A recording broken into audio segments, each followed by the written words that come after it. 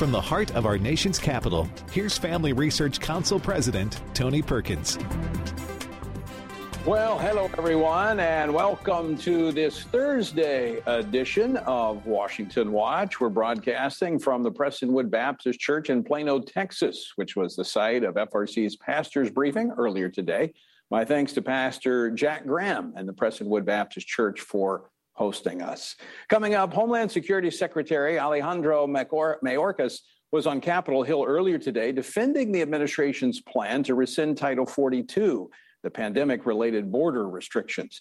The agency's indifference toward the border crisis while focusing on the other domestic issues raised the ire of some members of Congress, like Florida Congressman Matt Gaetz. I think it's telling that you got plans for pronouns and you got plans for misinformation, but when it comes to the plan to remove the people that have had due process, you don't have one at all. We'll talk more about that later. Also, yesterday, President Biden spoke at the 2022 National and State Teachers of the Year Award ceremony, where he accused parents and conservative lawmakers who are concerned about the grooming of children in the classrooms and the indoctrination that is taking place of targeting teachers and banning books. American teachers have dedicated their lives to teaching our children and lifting them up. We got to stop making the target of the culture wars. That's where this is going. Education Secretary Miguel Cardona brought a similar message to Capitol Hill earlier today. What I haven't heard is an appetite from parents for sowing division in our schools or using our schools for culture wars, or telling students what they can or can't read or can't learn, or telling teachers what they can't teach, or telling any person what they can or can't be. We'll be joined by Illinois Congresswoman Mary Miller, who is a member of the House Education Committee, in just a moment. And one of today's speakers at our Watchman on the Wall Pastors Conference was Texas Lieutenant Governor Dan Patrick. Lieutenant Governor Patrick challenged pastors to preach the Bible on the issues of our day and ignore what the critics say. Lieutenant Governor Patrick joins us later here on Washington Watch. And Governor Patrick also shared the good news with pastors that a federal court dismissed the challenge to Texas's pro-life heartbeat law, which allows one of the nation's strongest pro-life laws to remain in effect. The success of the law was its novel approach of allowing private civil action, not government criminal enforcement. We'll talk with the architect of the approach, Attorney John Mitchell, later here on Washington Watch. And finally, David Closson and Joseph Backholm from the FRC team were a part of today's pastors briefing here at Prestonwood, and they'll join me later for a conversation about what pastors wanted to know based upon the Q&A session that took place today, and the questions that pastors didn't ask but should have. We're going to talk about that later here on Washington Watch. The website, TonyPerkins.com, lots of resources there for you. I encourage you to visit the site and to share it with your friends. Our verse for today, coming from our Stand on the Word Bible reading plan, is Joshua 22:5. Now, this was a message from Joshua as he released his battle-hardened warriors after the battles had been fought and Israel was in the promised land. This is what he said, quote, "But take careful heed to do the commandments and the law which Moses, the servant of God, commanded you, to love the Lord your God, to walk in all his ways, to keep his commandments, to hold fast to him, and to serve him with all your heart and with all your soul." Of the many important matters Joshua could have focused on, his instructions made clear that if we get the fundamentals right, love God, walk in his ways, keeping his commandments, and standing firm in our service to him, well, the other things will simply fall into place. I invite you to join us in our Bible reading plan. Go to frc.org/Bible. I also invite you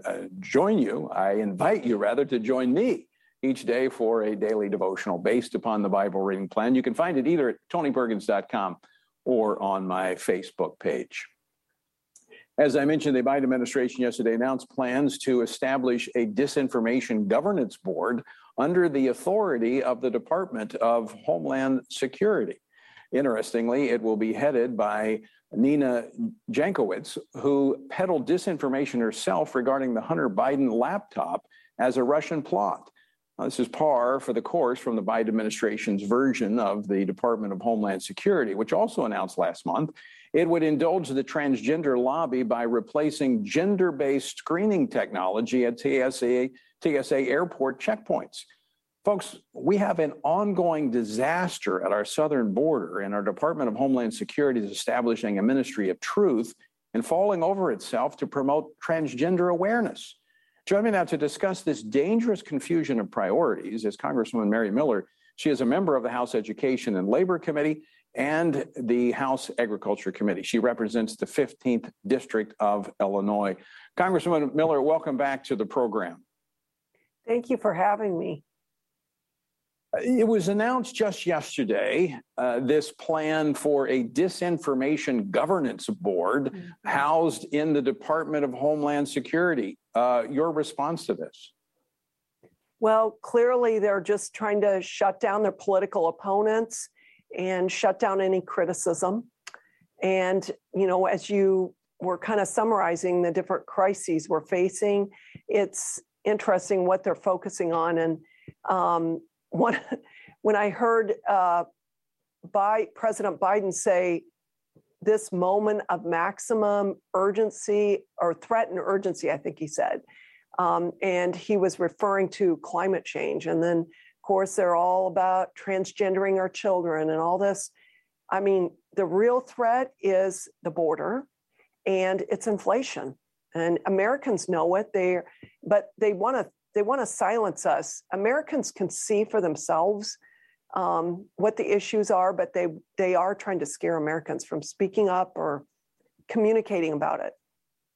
You know, Mary, the timing of the announcement of this board, this Ministry of Truth, the timing of this, along with tweets and comments made by Secretary Mayorkas and others about Elon Musk's purchase of Twitter, suggests that they're very concerned what you just said about Americans having the freedom to speak. Yes. Well, I do think Americans are waking up, which that's encouraging. They are the Democrats, their policies are wildly unpopular among the Americans. People are feeling inflation in their pocketbooks. They can see that my daughter lives in a community that they've dropped tens of thousands of illegal children off. And I mean, they're seeing for themselves what our government is doing. It's a full-scale invasion on the border. And I heard my friend, Pastor Erwin Lutzer from Moody Church, he recently wrote me a little note, and he said, evil never retreats on its own, only when it's confronted by a more powerful force. And, you know, Americans just can't be passive. And I'm encouraged by parents that are getting involved in their schools or going to school board meetings, running for school board. You know, we just need to fight back, and we need to use our words. Well, not everyone's so excited about that. In fact, yesterday, the president, speaking to the 2022 National and Local State Teachers Award ceremony, spoke about parents getting involved, criticizing politicians. He said this, he said, today, there are too many politicians trying to score political points, trying to ban books. And he went on to say, did you ever think, speaking to the teachers, did you ever think when you were teaching, you'd be worrying about burning books and banning books all because it doesn't fit someone's political agenda? Well, I want to turn that question around because this is something you've been very passionate about. In fact, you recently published an op-ed in the Washington Times. Did you ever think first and second graders would be taught that they can declare their own gender? And then it didn't matter what their parents thought, they could do whatever they wanted? First and second graders?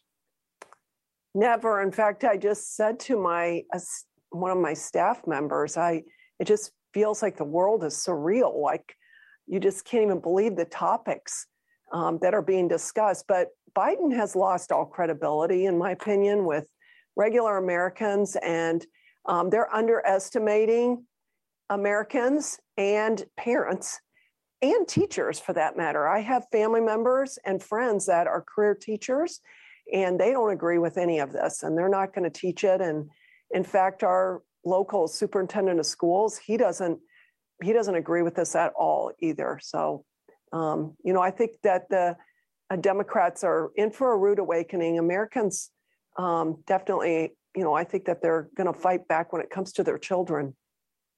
I encourage them to.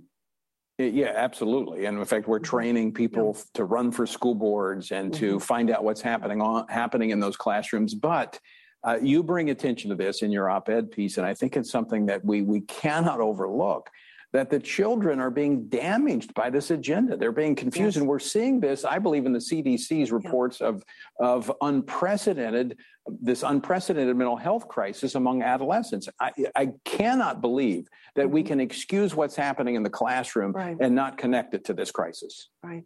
Well, I would encourage parents to really get involved, be communicating with your children about what's going on in school, how their school day's going. Go find out what the curriculum is that your children are studying and the books they're reading. And if it's this offensive material, I say do whatever you need to do. Talk to your husband about, adjusting your work schedules or whatever, or see if grandparents will, if they have extra money, to be able to send the kids to a private school. But we have to hold the schools accountable. And I think one way is a mass exodus out of public schools. And you can never get their childhood back. And once, these bad ideas are put in their head, it would be really hard to, restore that. So I encourage parents, number one, to find out what's going on, and then, make bold steps to protect your children. This program doesn't fall into the category of what I call rant radio. We're not hair on fire trying to scare people screaming and yelling, but I do think we have to emphasize the lateness of the hour and what is happening to our children. And this is not new, but we now are aware of it. I mean, we've been aware of it. We've been trying to warn people, but now the general public is aware. Christians are aware, pastors are aware. We have to act based upon what we know. Right. I remember listening to a pastor years ago. He said, if you took instinct out of a beehive, you would have chaos. And if you take God out of a society, you would have chaos. And, we're swimming in an abyss of confusion because we've thrown God out. And, I took my children out of public school years ago and homeschooled them. And one of the things that offended me is that they weren't teaching evolution as a theory. It was a fact. They didn't bring God into the classroom at all. In fact, they biased the curriculum against God. I remember actually teaching in a kindergarten classroom, and it was Abe Lincoln's birthday, and I don't know if it was some resource or whatever, but they were talking about how much he liked to read and all the books he liked to read, and of course the Bible wasn't on it. Well, he grew up on the Bible. A lot of his ideas came from there. And, material is biased by what you put in it and also what you decide, to take out. And parents need to be just, you need to focus on your children. Yeah, no, without question. Congresswoman Mary Miller, always great to talk with you. Thanks so much for joining us. And again, thanks for your leadership on Capitol Hill. Thank you. And folks, I do want to encourage you, just as Congresswoman Miller said, look, your children, you only have them once. They only have one childhood. And as we've talked about many times in this program, a worldview is shaped between 15 months and 13 years. And they want your children even at younger ages. Are you struggling to spend consistent time in God's Word?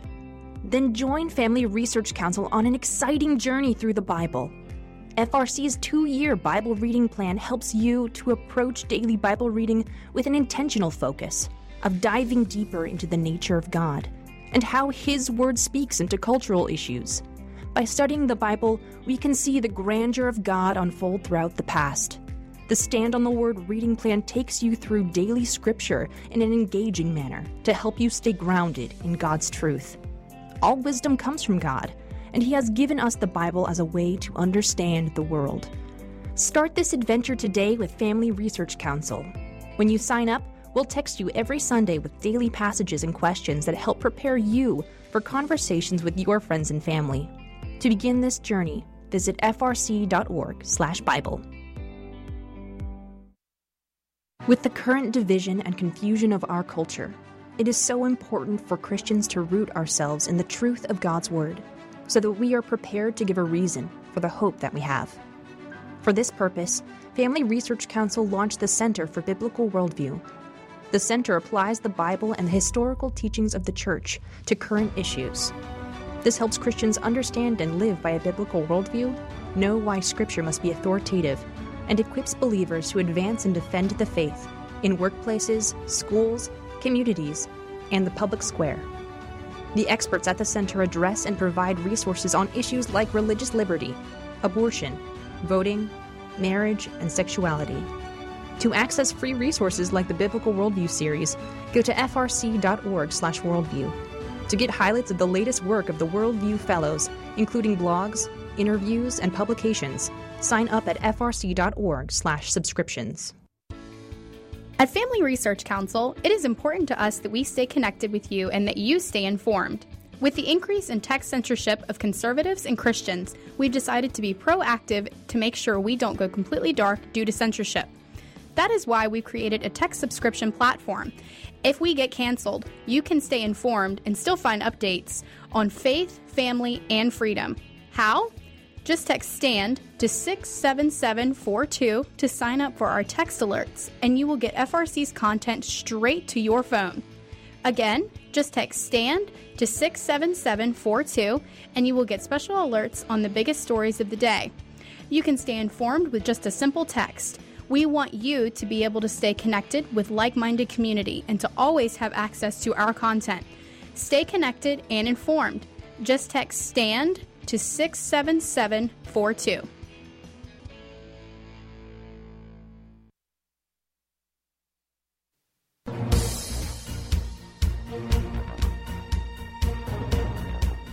Welcome back to Washington Watch. I'm Tony Perkins, your host. The website is tonyperkins.com. As I mentioned earlier, Homeland Security Secretary Alejandro Mayorkas testified before Congress yesterday and acknowledged that he expects illegal immigration to surge in the coming months.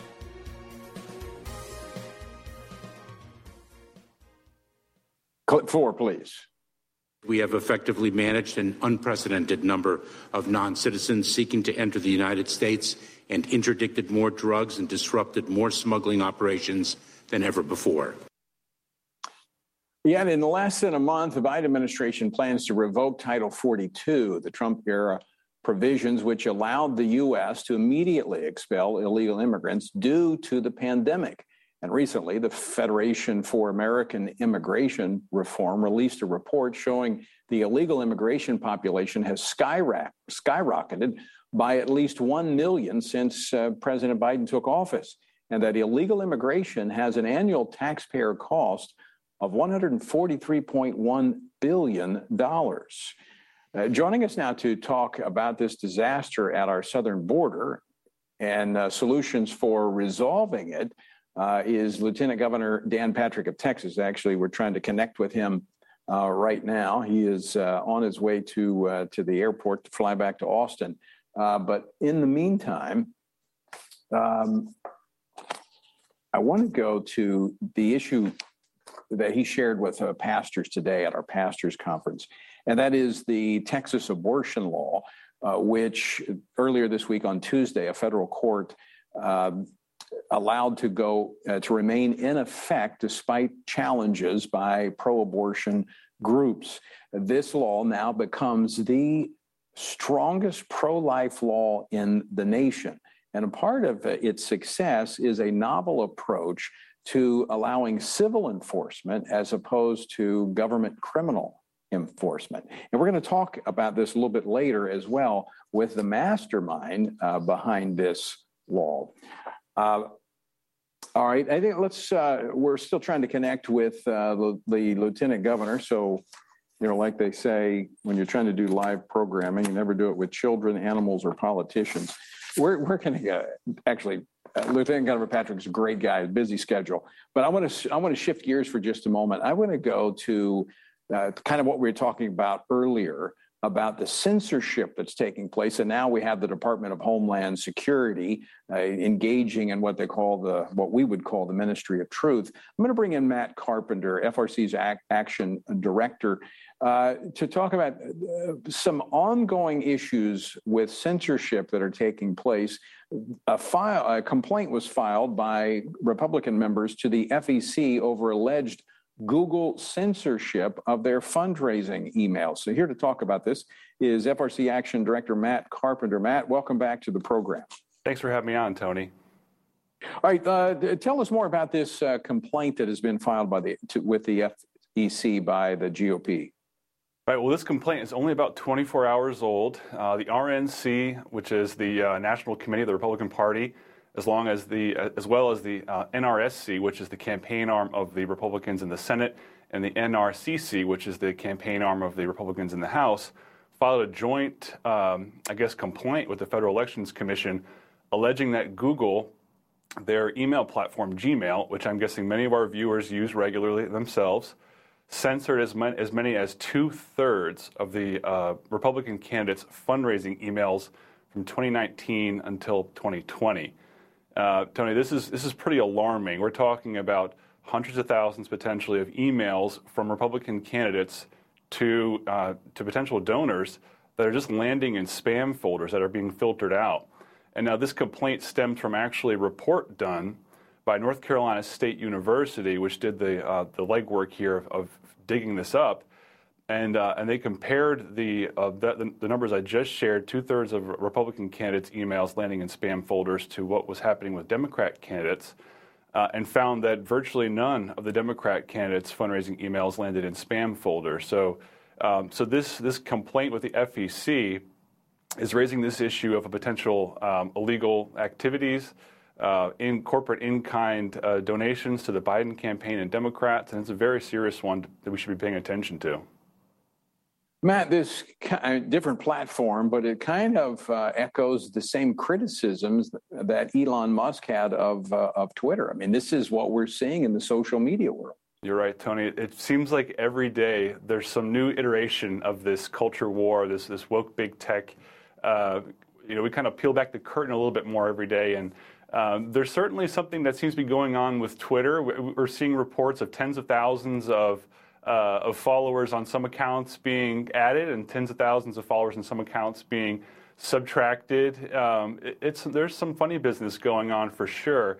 And hopefully this complaint brings us one step closer to putting Silicon Valley and big tech, some of these large, frankly, $1.5 trillion companies in their place, and we can shine a spotlight on them. And I know this will be a midterm issue. I know this is something conservatives and Christians care deeply about, because I think they've been feeling some of this as well in their personal lives. I want to very quickly shift gears to another breaking news story, and that is in the state of New York. There was a challenge to their new congressional districts that was thrown out. Democrats were challenging it. It was thrown out. Tell us about that. Yeah, it was actually a pretty surprising ruling. So back in 2014, New York voters approved a ban on gerrymandering. They also approved an independent redistricting commission that was charged with drawing new districts at the state legislative level and the congressional level. And so this is a blue state through and through, blue governor, blue legislature, blue governor appointing ostensibly liberal justices, which just ruled earlier this week, I think it was yesterday, 4-3, that the state legislative maps as well as the congressional maps were partisan, that they were gerrymandered, that they did not comport with these constitutional requirements, and so they've got to go back to the drawing board. And it's pretty alarming when you look at how they drew the map originally. The state legislature there actually ended up taking over for the redistricting commission because the redistricting commission couldn't do it nonpartisanly, so the state legislature took that power back. And they actually aggressively went after GOP districts. And so if you're a Republican, this is welcome news that you might get more of a fair shake come midterms in New York. Well, Democrats will do whatever they can to try to hold on to some of those seats. Not good news for them. Matt Carpenter, thanks so much for joining us. Thanks, Tony. All right, coming up next, we'll speak with the man who pioneered the legal scholarship behind the Texas Heartbeat Act and ended up arguing it before the U.S. Supreme Court. Stay tuned for more Washington Watch coming your way right after the break.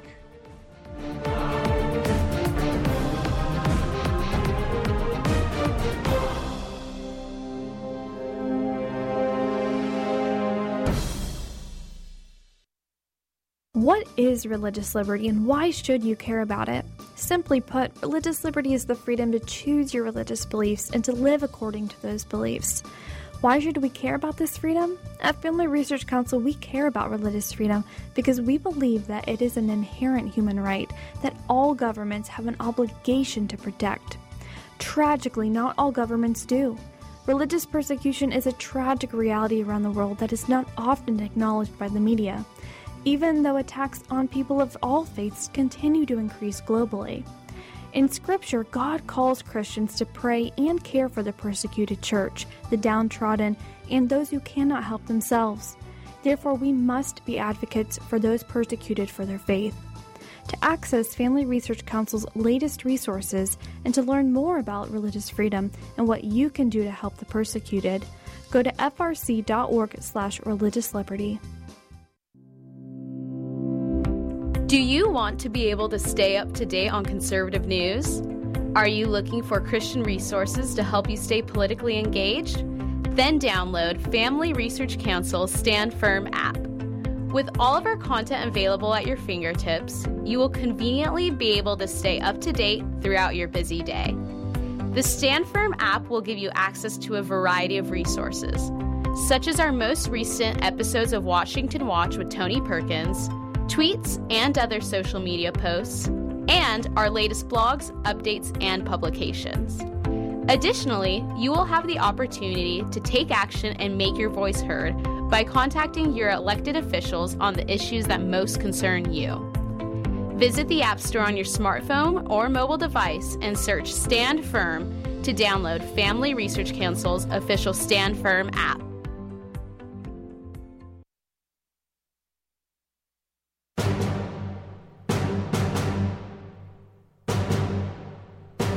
This is Washington Watch. I'm your host, Tony Perkins. So good to have you with us. The website, tonyperkins.com. As I mentioned earlier this week, a federal court dismissed all challenges to the Texas Heartbeat Act by ruling that because state officials aren't responsible for enforcing the Texas Heartbeat Act, abortion companies are unable to sue the state. And the court then provided yet another win for the pro-life movement. This comes as we await the Supreme Court's ruling in the case of Dobbs versus the Jackson Women's Health Organization out of Mississippi. Joining me now to talk about this is the legal mind who laid the groundwork for Texas's Heartbeat Act and provided the roadmap for other states to follow. Jonathan Mitchell, he is the former Solicitor General of the Lone Star State, and he has served on the faculties of Stanford Law School, the University of Texas School of Law, the George Mason University School of Law, and the University of Chicago School of Law. And he has argued 5 cases before the U.S. Supreme Court, including the Heartbeat Act. Jonathan, welcome to Washington Watch. Thanks for having me, Tony. Good to be with you. Well, first, let me start with this. Your reaction to the federal court's dismissal this week of all challenges to the Heartbeat Act. It was expected, because the Supreme Court of the United States and the Supreme Court of Texas together have already held that there's no one left for the abortion providers to sue. So this ruling we got from the Fifth Circuit earlier this week was just a formality. In terms of my reaction, I think it shows that we know this tactic works, and any state can restrict abortion now as it sees fit without waiting for the Supreme Court to overrule Roe against Wade. All they have to do is copy what Texas did. We have the blueprint. All right, I got to step back for just a moment, Jonathan, and ask you this question. I mean, we're nearly 50 years at the decision of Roe v. Wade.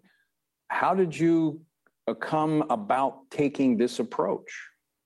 We needed to try a different approach to what we had been doing before. And what happens under the undue burden standard that the Supreme Court invented, it's a highly vague test. It's hard to predict how a Supreme Court will rule when you enact legislation. And what we had been doing in the past was enacting statutes, not knowing whether they would ultimately hold up in court, waiting for the pro-abortion groups to sue the state officials in order to get an injunction, and then have to pay out millions of dollars in attorney's fees if we guessed wrong. We had to change the tactics that we were using and do more to just box out the federal judiciary from even having jurisdiction to consider the cases, and that's what Texas did.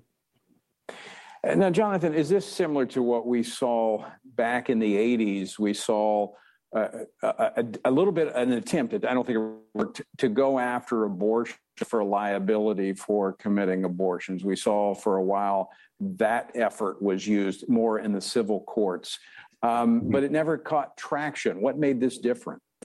The difference here is that they're expanding the scope of potential plaintiffs by allowing any person to sue, essentially taking away the state's enforcement power and giving it to private citizens rather than putting it in the hands of state officials. And by structuring the law this way, there's no way for the abortion providers to come into federal court and challenge the statute pre-enforcement, because they have to wait for someone to sue them first and then assert whatever constitutional claims they want to make in a defensive posture.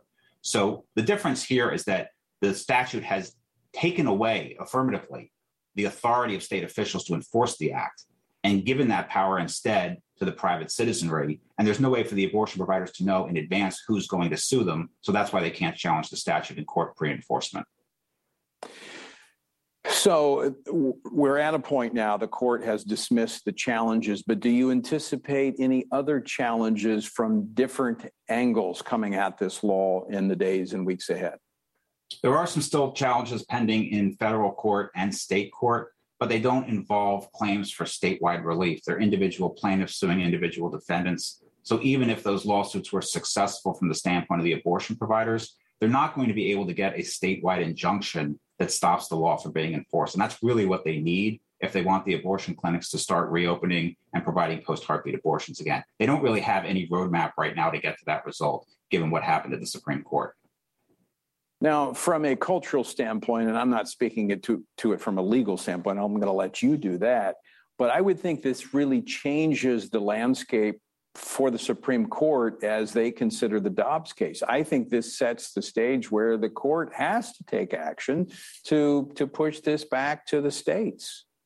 It already has been pushed back to the states because Texas's law has shown that states already can get around Roe against Wade simply by adopting this tactic. So whether the Supreme Court overrules Roe and Dobbs becomes less significant because Texas and later today Oklahoma, they've just recently passed a similar law that's enforced through private citizen suits. Both of these states have shown other states how they can get around Roe without waiting for the Supreme Court to overrule it. So if Dobbs does overrule Roe against Wade, that will allow states to reinstate their traditional abortion prohibitions that are enforced through criminal law, through conventional public enforcement. But the key point to keep in mind is that right now, states have the ability to restrict abortion in any manner they see fit simply by using this enforcement tactic through private civil lawsuits rather than conventional public enforcement by state officials.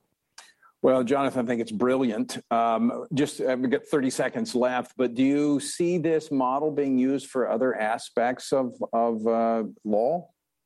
We'll have to see whether it can go outside the abortion context. It's hard to know because you always have to motivate a legislature to enact a law like this. Legislators are politicians. They respond to political incentives. There were very strong incentives in a state like Texas to enact this law to circumvent Roe against Wade because that decision is not held in very high regard by the Texas legislators. It's hard for me to imagine other Supreme Court decisions that provoke the same type of opposition as Roe. So I'm not expecting this to be used widely outside the abortion context, but it's possible it will if there's future Supreme Court decisions that engender similar type of opposition that Roe against Wade did. All right, Jonathan Mitchell, again, tremendous job. Thank you so much for joining us today, and appreciate your work upholding the sanctity of human life. Thank you. All right, up next, folks, two of my family research colleagues, Family Research Council colleagues, will join me to discuss today's Pastors Conference. We'll be talking about questions that pastors asked today and also the questions they didn't ask but should have.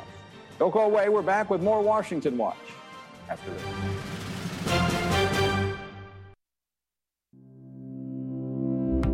Do you want to be able to stay up to date on conservative news? Are you looking for Christian resources to help you stay politically engaged? Then download Family Research Council's Stand Firm app. With all of our content available at your fingertips, you will conveniently be able to stay up to date throughout your busy day. The Stand Firm app will give you access to a variety of resources, such as our most recent episodes of Washington Watch with Tony Perkins, tweets and other social media posts, and our latest blogs, updates, and publications. Additionally, you will have the opportunity to take action and make your voice heard by contacting your elected officials on the issues that most concern you. Visit the App Store on your smartphone or mobile device and search Stand Firm to download Family Research Council's official Stand Firm app. What is religious liberty and why should you care about it? Simply put, religious liberty is the freedom to choose your religious beliefs and to live according to those beliefs. Why should we care about this freedom? At Family Research Council, we care about religious freedom because we believe that it is an inherent human right that all governments have an obligation to protect. Tragically, not all governments do. Religious persecution is a tragic reality around the world that is not often acknowledged by the media, even though attacks on people of all faiths continue to increase globally. In Scripture, God calls Christians to pray and care for the persecuted church, the downtrodden, and those who cannot help themselves. Therefore, we must be advocates for those persecuted for their faith. To access Family Research Council's latest resources and to learn more about religious freedom and what you can do to help the persecuted, go to frc.org/religiousliberty. Attention university students. Are you looking for an internship that will help you grow as a Christian leader and allow you to positively influence the culture? Then Family Research Council's internship program is for you. FRC's life-changing 12 to 15-week internship program will prepare and equip you for the next step in your professional journey. You'll enjoy a speaker series focusing on careers and callings, lectures from prominent conservative leaders, and weekly Biblical Worldview training. All of these offerings were created to aid you in your personal and professional development. As an intern, you will have the opportunity to work side by side with our experts in policy, communications, event planning, and more. The real-world experience you gain will prepare you to pursue a career of influence and make a difference wherever God calls you. This paid internship offers fully funded housing in the heart of downtown DC, giving you the chance to experience our nation's capital. Visit frc.org/internships to apply.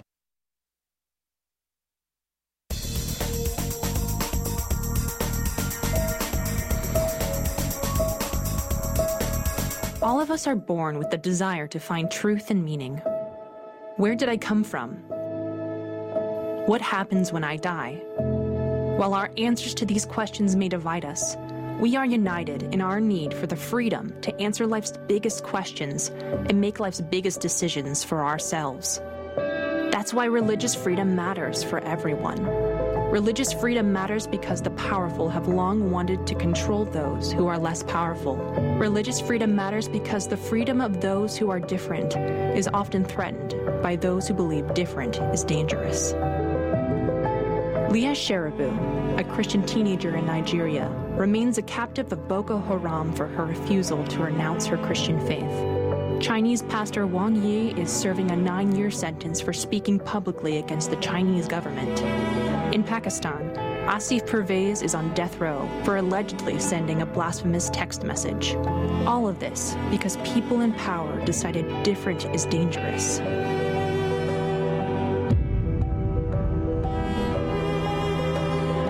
At the Center for Religious Liberty at Family Research Council, we promote religious freedom for everyone because the only alternative is religious freedom for no one.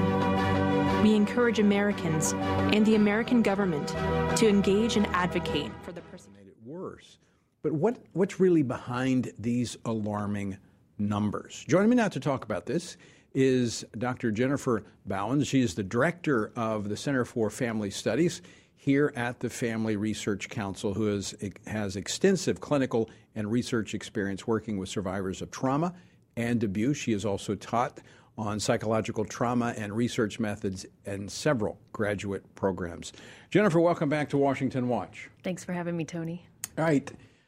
We've heard about this through, this kind of Watch. I'm Tony Perkins, your host. So good to have you with us on this Thursday afternoon. The website, tonyperkins.com. Lots of resources available for you at tonyperkins.com.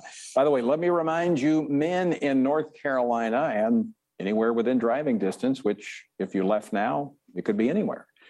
Next Friday, we will have on the 6th and 7th of May, I should say, we will have our Stand Courageous Men's Conference, High Point, North Carolina. To find out more, go to standcourageous.com. All right, as I mentioned earlier in the program today, I'm not in Washington, as you can see for those who are watching, but instead I'm in Plano, Texas for the Watchman on the Wall Pastors Briefing, which was at Prestonwood Baptist Church, and we're in their studios. We're grateful for them hosting us.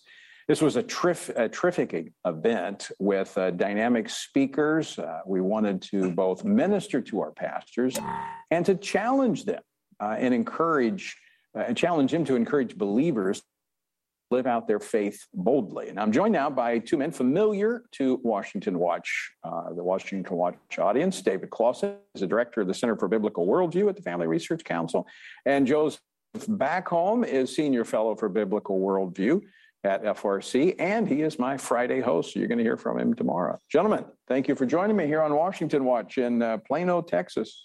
Good to be with you. Where's your cowboy hat and boots?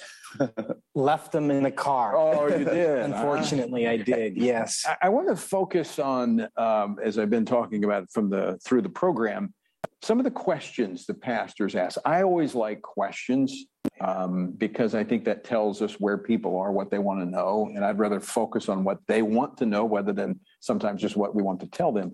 What were some of the questions the pastors asked today? Well, the one that sticks out to me, Tony, is a question about how do we act in a way so that we are not perceived as an activist church. I think that was the way that was framed. I've also heard this as we don't want to be seen as like a Republican church. Right. The worst smear that churches feel like they can have right now is we're an extension of the Republican Party. And so nobody wants to be perceived that way. And the question was, how do you do all these good things culturally? How do we influence the culture while avoiding that smear? Right. And I think the reality is the answer is you don't. You can't. Because you are in a war, and there are people who don't like what you're doing. They are going to characterize everything you do in the worst light possible. And that is just a shot that is fired in this war. And the only way to not take those shots is to retreat. And that's what they want. Yes. That's exactly right. And so, David, we have a lot of pastors, not ones that were here, because they were coming, most of them, to be encouraged and to be with like-minded pastors. But there are some pastors, quite frankly, are standing on the sidelines. Well, there are a lot of pastors, unfortunately, Tony. Thankfully, none of the pastors that came to this briefing, one of the reasons they were here is they wanted to get equipped. They wanted to hear from the FRC team. I think part of it, maybe the impulse is good. You know, pastors, they see their job as teaching God's word, and they want to, preach and teach and spread the gospel, and that's it. But one of the things that I've been trying to encourage pastors all over the country is, the second great commandment is love your neighbor as yourself. And the way you love your neighbor, unfortunately now, it implicates all of these issues, abortion, religious liberty, sexuality. Those are not first and foremost political issues. They're biblical and theological issues that the Bible addresses. Well, they've been that way since the beginning of mankind, but what we've seen in the last century, 3/4 of a century, we've seen politicians reach in and take these issues and say, well, no, these are political issues.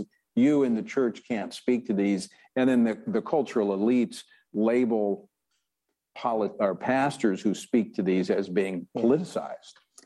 The truth is they are political issues in the sense that they are debated in a political environment.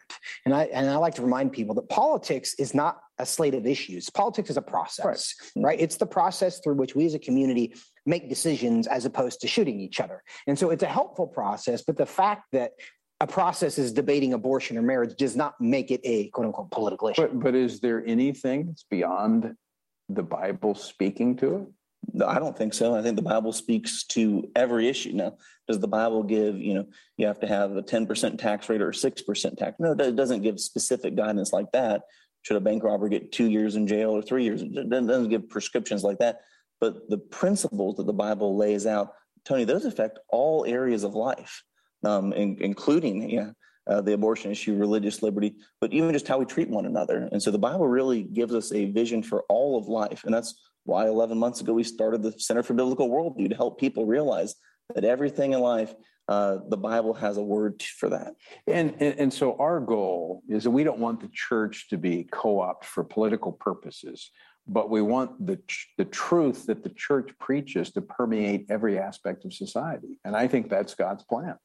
I think that's exactly right. It's beginning with the question, what does God think about this? And as slaves to Christ, as Paul refers to it often, we are really, we don't get to think for ourselves. We don't get to have our own opinions. We conform our mind to the mind of Christ. And so the question is not, is this a political issue? Is this not a political issue? The question is, does God care?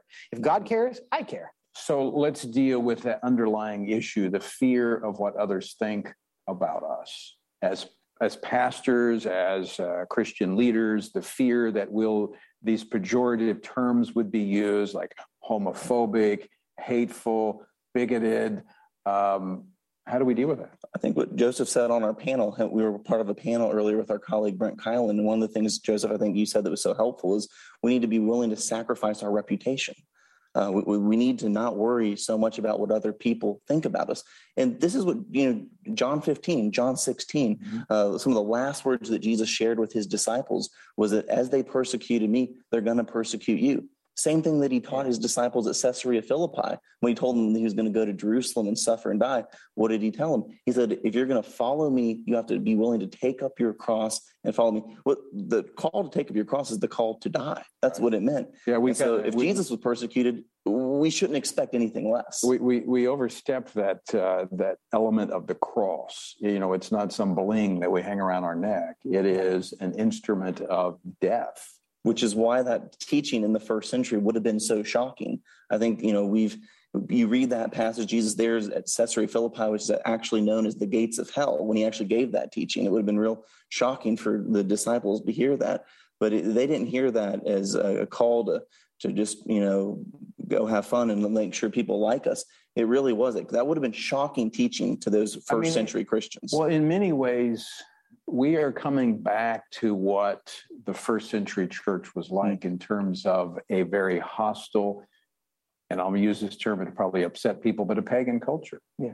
That it was hostile to the truth, and the church had to rise up from that, operate in the midst of that, and as we know, literally turn the world upside down with it.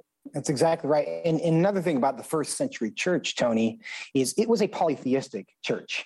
And they didn't object, honestly, to the fact that they worshiped Jesus, because there were all sorts of gods that everybody worshiped. What they objected to is that they said there's no king but Jesus. And they refused to worship Caesar as God. So they don't hate us because we are Christians. They hate us because of the gods we will not worship. Well, because Jesus said, I am the way, the truth, and the life. No man comes to the Father but by me. Right. And I've always said, as believers, these are not our opinions. So it's not like we have to defend our opinions. If we follow Jesus, we have to believe what he said and embrace what he said. It's his word, not mine. And so we simply follow what he has taught us. Right. And, some people maybe are just tuning into some of the issues in our society. The most controversial issue, actually, in my view, is not the life issue or issues of sexuality. It's the claims that the exclusivity of the gospel. Right. That's what Christians have been offensive for over 2,000 years. Because like you said, Joseph, we refuse to bow the knee to Caesar or to a pantheon of gods. The exclusivity of Jesus Christ, that's the message of the church. And that's going to bring persecution. It's going to bring those pejorative labels. And we need to, Christians can be offensive in their presentation. We want to guard against that. Yeah. But let's just preach the gospel and teach people, here's what God's word said, and let people say whatever they're going to say. This is Washington Watch, and as I mentioned, we are coming to you from Plano, Texas at Prestonwood Baptist Church today. We had a Watchman on the Wall Pastors Conference here. David Closson and Joseph Backholm, my guest here in this final segment. I want to shift gears for just a little bit because this is a Texas-based issue that was actually brought up today in the Pastors Conference. In fact, Dr. Graham brought this up.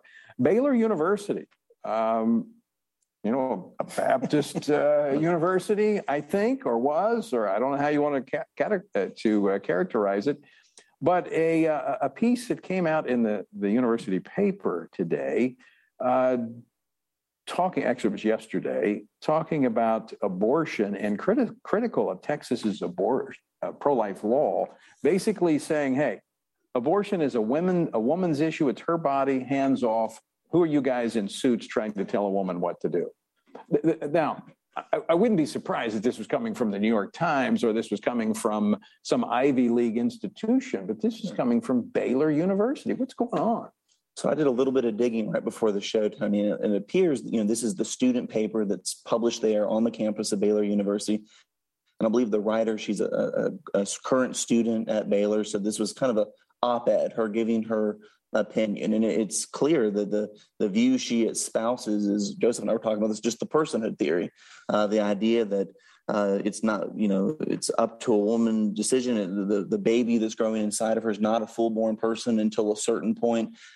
Clearly a deviation of what Scripture teaches on the personhood of the unborn. The Bible from cover to cover, and as has been interpreted for 2,000 years, affirms the personhood of the unborn. All people born and unborn are made in God's image. But clearly, from the perspective of this author, she no longer, if she ever did, hold any understanding of what the Bible teaches on this issue. Okay, but what does this say about our institutions of higher learning, where many parents are sacrificing to send their kids to get a quote-unquote Christian education? Well, we don't know that this author may have gone into Baylor with hopefully went in with this pagan worldview and didn't learn it there, right? That's the hope. And in giant universe, shouldn't it have been changed? Well, confronted with the truth? Yeah, you'd think so. But what this is revealing is, this is the summary of this is my body, my choice, right? That's the argument that they make. And the Christian response to that is it's not your body. So it's not your choice. And that's really the conflict. It's a religious difference. Well, as believers, we belong to Christ. Right. And we know that this is a separate life. It has, we can go through the science of it to speak to that issue. But this idea that it has no effect upon the rest of society, the fact that we would devalue human life, I would argue, and I come at this as a former police officer who's been on the streets and seen the results of violence, that as we have dehumanized and we have devalued human life in the womb, we also devalue it on the street, in the classroom, and all across America. Tony, one of the things that came up during the summit today was the fact that George Barna's research has showed that 39% of Americans affirm the statement that human life is sacred. And that, of course, has huge implications for the abortion issue, but it's got implications for every other issue as well. And we see the disrespect for human life in so many ways. We're almost out of time. Joseph, you know what the clock means. But there's a project that you're working on. 20 seconds. Yeah. Tell us about it. Because we're hearing more and more stories about students going to these Christian schools and maybe not coming out with a Christian education. Joseph and I are working right now on a tool you learn about at frc.org/worldview that's going to give a grade and a report for every Christian school in America. We're going to rate them on have they capitulated to the culture, or are they being faithful to Christian convictions and confessions? So you can see that in the next couple of months. frc.org/worldview email if you want to sign up to learn more about and get updates on that project. So that's an ongoing project that'll be coming out in a few months. And parents, great resource for you to determine what schools are actually teaching the Bible and remaining true to the truth. Joseph, David, great to have you on the program. Great to have you here in Texas today. Thanks so much, Tony. And you'll be back tomorrow. I will be. And I won't. Folks, thanks so much for joining us as well. Check out the website, tonyperkins.com. Lots of resources there for you. Until next time, I leave you once again with the encouraging words of the Apostle Paul, found in Ephesians 6, where he says, when you've done everything you can do, when you've prayed, when you've prepared, and when you've taken your stand, by all means, keep standing.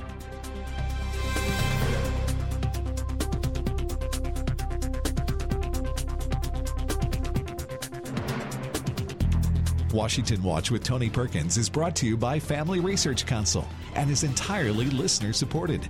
Portions of the show discussing candidates are brought to you by Family Research Council Action. For more information on anything you've heard today, or to find out how you can partner with us in our ongoing efforts to promote faith, family, and freedom, visit tonyperkins.com. Also, to leave a comment about Washington Watch, call our watch line at 1-866-372-7234. That's 1-866-372-7234.